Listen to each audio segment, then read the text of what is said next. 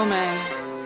Yo, open up. I love it when a song starts with like My girl just caught me. this like little discussion. I don't know how I let this happen. But who? This song used to make me feel so uncomfortable as a kid. Oh, it's like my favorite song as a What's kid. new?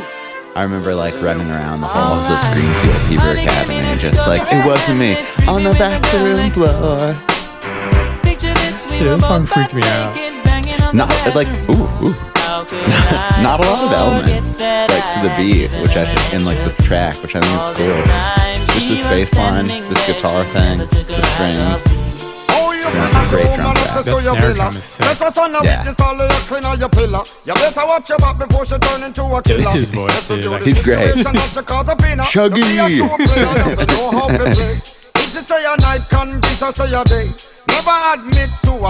Yeah, it's like the drum track itself is just really cool. yeah, I like that ride sample. And I really like the it's like a timpani almost. Right. It's so cool. It's that one button on the keyboard orchestra hit. Yeah. Very children about him. Right. It's fun that this song is like about being like a piece of shit human. Yeah. But it's like so happy. Yeah, it's almost like we all want to say it wasn't me about something. Yeah. There's like a good shaker going on. There is. I haven't heard that. I didn't really put that one together. Shakers aren't really around anymore, man. Yeah, it used to be such a big part of pop music. Oh yeah.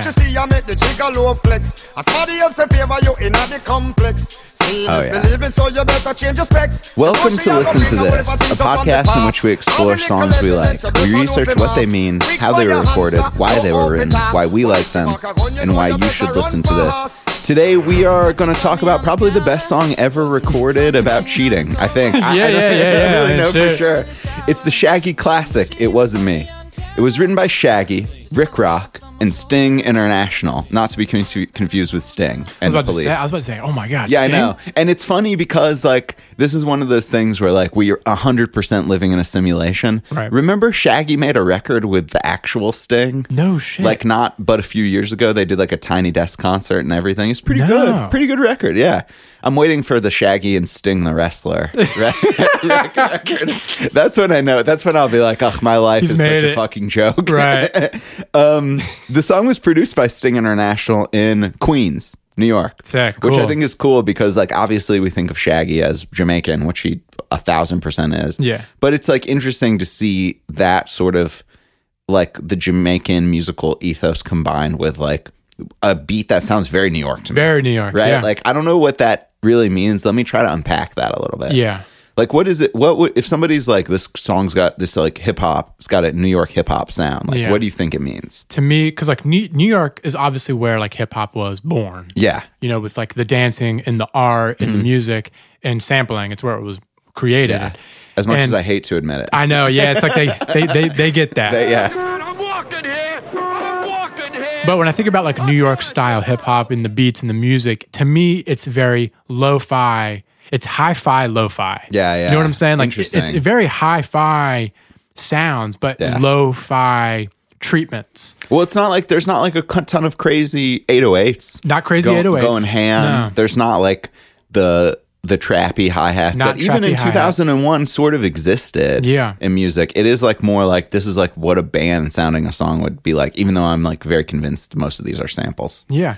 I mean, it's very, I mean, they call New York hip hop boom bap. Yeah. And You know, that's and that's kind of the sound. Boom, bap. You know, it's like the snare drum is probably the most important element to New York style rap. Definitely. it's funny too because it's like one drum yeah. out of like maybe like hundreds of sounds that you might hear like on a record, but you hear that snare drum so consistently throughout a whole song that it better be good. And it's normally really loud. Yeah. Like New York hip hop, they love that snare loud and it's usually really thick sounding. Where like in Atlanta hip hop, It's thin. It can It's be like kind the of marching snare almost. Yeah, kind exactly. of like some sort of amalgam of that and like the 808 woodblock sound that I really like though. Well, what I love about Southern hip hop, not to go on a tangent, is its relationship to drumline and marching band and all the percussive crazy things that go on. But New York snare. So shout out Queens. This song, It Was Me. It was a #1 hit. and was the biggest selling international single of 2001, multi-platinum. Wow. I think the album that it was off of is called Bombastic. Mm-hmm. Bombastic! And I think it sold 3.5 million copies. Eesh. Yeah. So it's kind of like the biggest record of the year. And the story about this song is really interesting. And it's one that like we kind of run into a lot, which is funny that like this story keeps happening in music. Guess what? The record label hated this song. No shit. They tried to bury it. Really? Bury, whatever. It wasn't even placed on the initial promo version of the album that they sent out to radio stations. No shit. And like Shaggy had kind of a hit song a couple years before, but this was supposed to be his album to like really step up to the next level. And of course the label saw like they got greedy, had dollar signs in their eyes. They're like, oh, he's like a Jamaican star. Yeah, we'll get this guy international. But they fucking hated this song. And it's funny because like one time they're in the studio and Shaggy and Sting International leave. And there's just some representative from the label hanging out in the studio. And he smoked a joint. And then he put on this song. And he was like, oh, I'm fucking feeling this vibe. He really caught a vibe with it. And he sent that song to a few people on the internet. Yeah. And what's interesting enough is that it didn't blow up. People were still like, the song's a piece of shit. Yeah. Like, you're a joke. You know, we're the label. Fuck you, blah, blah, blah. Eventually, a DJ in Hawaii named Pablo Sato downloaded this version of It Wasn't Me off of Napster. Wow. So he has no idea how it got uploaded there. Yeah. And he played it on the radio show, on his radio show in Hawaii, and it just took off. Shit. He's like, oh, like usually like one person calls in when I play a new song. He's like, the whole switchboard was lit up for the whole duration of the song. Oh my God. Yeah. So he's the guy who made the song happen. Who would have thought, dude? Yeah. Pablo Sato. Give him some publishing, man. People just went nuts for it. Wow. And they should. Like, this song's fun. It's a classic sounding pop record, but it has elements that are a little unfamiliar in pop territory. Number one, the cheating being the theme of the song. Yeah. Very unusual, I would say, for like a hit track. Number two, obviously Shaggy's voice, you know. Very different. It's a little different for what people are listening to. Yeah. The third, like the main thing I want to talk about with like why this song's a little off kilter for a pop song is like a weird musical concept. It's actually the key of the song. So the song is in Mixolydian key. Okay. So the chords that it kind of falls between these two chords, like it falls between a C major and a B flat major. And that's pretty much the whole song. Yeah. And I wanted to ask you, like, what are your thoughts on Mixolydian mode? Why doesn't it pop up more? Yeah. To me, I don't like Mixolydian mode. Right, I'm gonna be out front. To me, it sounds very classic rock, which is why I have a hang up with classic rock. Got it. I don't know, but the biggest characteristics about Mixolydian mode are, yes, that flat 7 major chord, and also the 5 minor chord. Oh, which is the best one. Yeah, and one of the greatest Mixolydian songs is that Coldplay song Clocks. There we go. The whole song is major 1 to minor 5. Yeah. So if you want to hear like what Mixolydian sounds like, you can listen to this song to hear the movement of 1 to flat 7, or Clocks by Coldplay, which is 1 to minor 5. Or a little Bathtub Gin by Fish. I feel like they probably are in Mixolydian mode at least once per song. Definitely. That's the only, I tell you what, Fish Mixolydian, I'm so into, because they get it, What man. is it? So like, what is Mixolydian? Like, how would you describe that to somebody who like doesn't really know dick about modes or even scales? Like, everybody out there, we all know do, re, mi, fa, sol, la, ti, do. That's the Sound of Music scale, also known as the major scale. Right. Exactly. So that's the major scale. Right. So Mixolydian mode is do, re, mi, fa, sol, la, te, do. Okay. So we're changing one note in the major scale, and it's that 7th degree. We're going to flatten it, so it's a flat 7th degree, which is cool. It makes it sound a little bit more rock and roll, a little more classic rock. But the biggest thing about learning scales and modes and stuff is how when you change that one note, there's a domino effect of how it changes the chords. Oh, because music is created by chords, and the chords are created by the notes in that one scale. So if you change one note, there's a domino effect of changing all the chords. Yeah, which that's a really good way of describing it. Yeah. Nice job, Luke. That's why we get a flat 7 chord and a minor 5 chord. This guy's taught some fucking guitar lessons right here. The vocalist on this song, the one singing the hook, his name's Rick Rock. Great name. Nice. He also sang on that other big Shaggy hit off this record. Girl, you're my angel. Oh, wow. Oh, my God. Yeah. And this dude, like, was just a writer. Wow. Just like a songwriter. Yeah. And he wrote this song and recorded it in, like, a few minutes. It wasn't me. Yeah. And it just, like, made his career. Dude, just blew my mind with that other track. Yeah, I know. I totally forgot about that song. Also, that one's got a great sample of Steve Miller, the Joker. You're right. Guitar, You're right. You know, love that. Wow. Man, there's one more thing I want to talk about on this one, and it's sort of about the story of the song, about the record label just like fucking it up. And like, I've had experience at record labels, like from really major ones to also like kind of what people in the industry call boutique record labels, which to me just means like rich, smaller ones. Yeah. And I know you have a lot more experience than me. You work with them pretty much every day. Mm-hmm. Do record labels get it wrong more often than they get it right?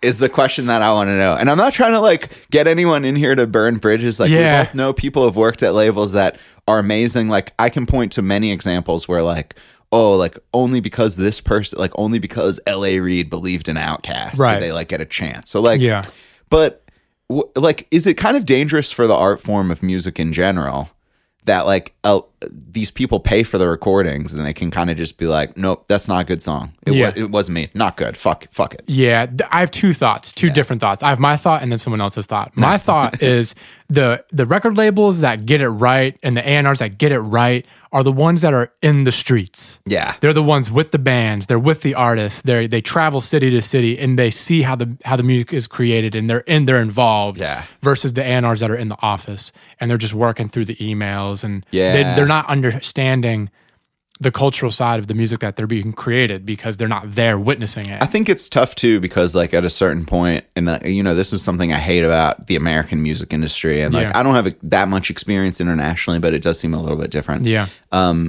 It's like releasing a record for people at a record label sometimes is about minimizing risk to their job. Exactly, not as well. necessarily about like pushing something into our public consciousness that might be new. Yeah. So that's like part, because like I could see where somebody would be like, oh, if I like am a part of a team that releases a song about cheating, banging on the bathroom floor, and it's a dud, like not only do I look like a moralistic, like deviant, but I'm a fucking loser who made nobody money. Exactly. It's hard. It's a hard job. Yeah. But then I also wanted to bring up this other small comment that I think you'll dig. It was from Frank Zappa. I remember watching this little clip of him saying, of him dealing with record labels and saying how he used to really like dealing with like the old white guy, you know, the old people, because they would just let him do whatever he wanted to do because they didn't know.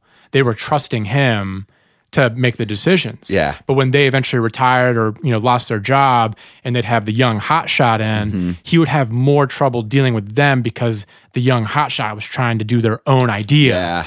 And there would be tension between Frank Zappa and younger label guys. I thought that was an interesting thing too. Yeah, that's pretty cool to think about. It's like I always am reminded when I think about record labels, the Hunter S. Thompson quote. Right. The music business is a cruel and shallow money trench.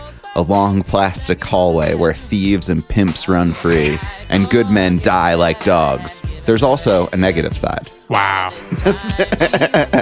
Yep. Well, it wasn't me. The best song ever about cheating. I wouldn't recommend cheating, but I would highly recommend listening to this song. Listen to this. Welcome back to season 2. We got a lot in store for you this season. Yep. Researched better. Funnier things to say. More Third Eye Blind songs in this season. Yes, that's right. Third Eye Blind. We're going in. We're opening that third eye. Welcome back for season 2. It's great to be here with you guys.